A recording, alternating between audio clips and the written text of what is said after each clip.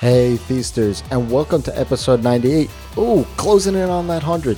And today we've got an awesome show for you. We're going to talk about scaling your business and how to go about doing so. Are you ready? Let's dive in. Welcome to the Ask Rez podcast. I'm Jason, and I'm here to help you get past those bumps in the road, those struggles, those things that hold you back from building an amazing and profitable freelance business each and every single day. And today's question is, how did you scale your freelance business? And I'll be frank with you. Scale is such a dangerous word these days. Scale, the word in business sense, really means growing a business in a profitable way.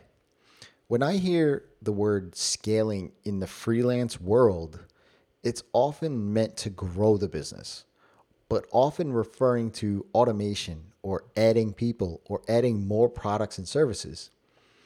For me, it's important to remember why I'm freelancing in the first place. And I would suggest this to you if you're thinking about scaling your business. If you're looking to grow your freelancing into building an agency, then you want to take the steps forward to put you on the path to doing that.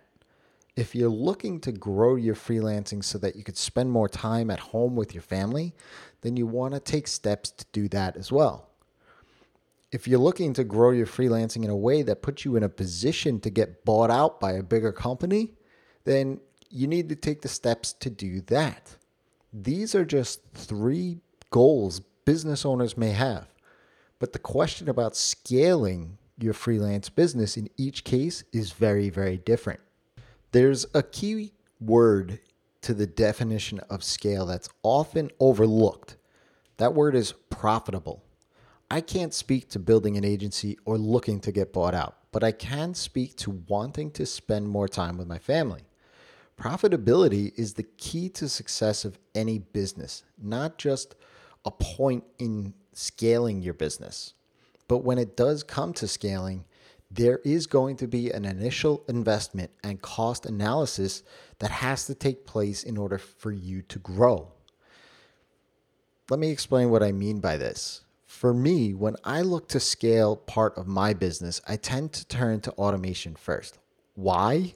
Because rather than hiring another human being to manage and really support by having to go out and land more projects to support their salary and essentially have me put more time into the business, I can leverage my skills as a developer or leverage tools that exist in the market today to help me automate things.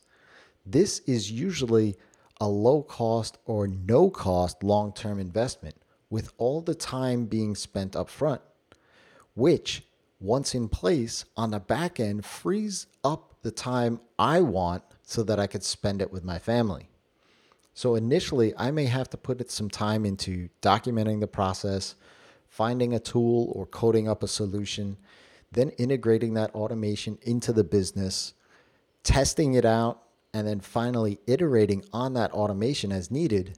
But once that automation is in place and is humming along nicely, it frees up my time for me to do the things that I want to do. That's my why. Now, keep in mind, before automating something, I always do everything manual at first, multiple times even, just so that I know that the pieces of the process work and they're needed for the business to grow. Putting that initial time may cost me a bit of profits at first, but after it's in place for some time, I can see and know it's working and accomplishing what I need it to do. That's when the initial investment turns around into more profits and turns around to more free time for me to do other things. This is where the danger lies in the word scale. People want to scale first and fast before really even knowing if the business can and needs to scale. People hire way too fast and then find themselves in a business that's crippled because they have to pay salaries. Two examples of this are Brennan Dunn and Matt Inglot's stories. Brennan Dunn grew an agency. That's what he wanted to do. And then found out that It just wasn't what he wanted to do. It wasn't his why. Similarly, Matt Inglot had a similar story. People automate because they want to use that shiny new tool. They really don't even know if the process that they're trying to automate works for the business first.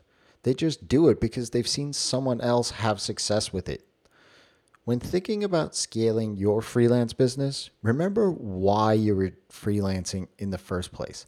Have that focus in front of you and make sure that the profits are also taken into account. This will help you in deciding how to scale your freelance business. If you have a question, ask Rez. That's me, by leaving me a tweet or go ahead and go to askrez.com and in the chat widget, leave me your question. I'd be happy to answer it for you. Until next time, it's your time to live in the feast.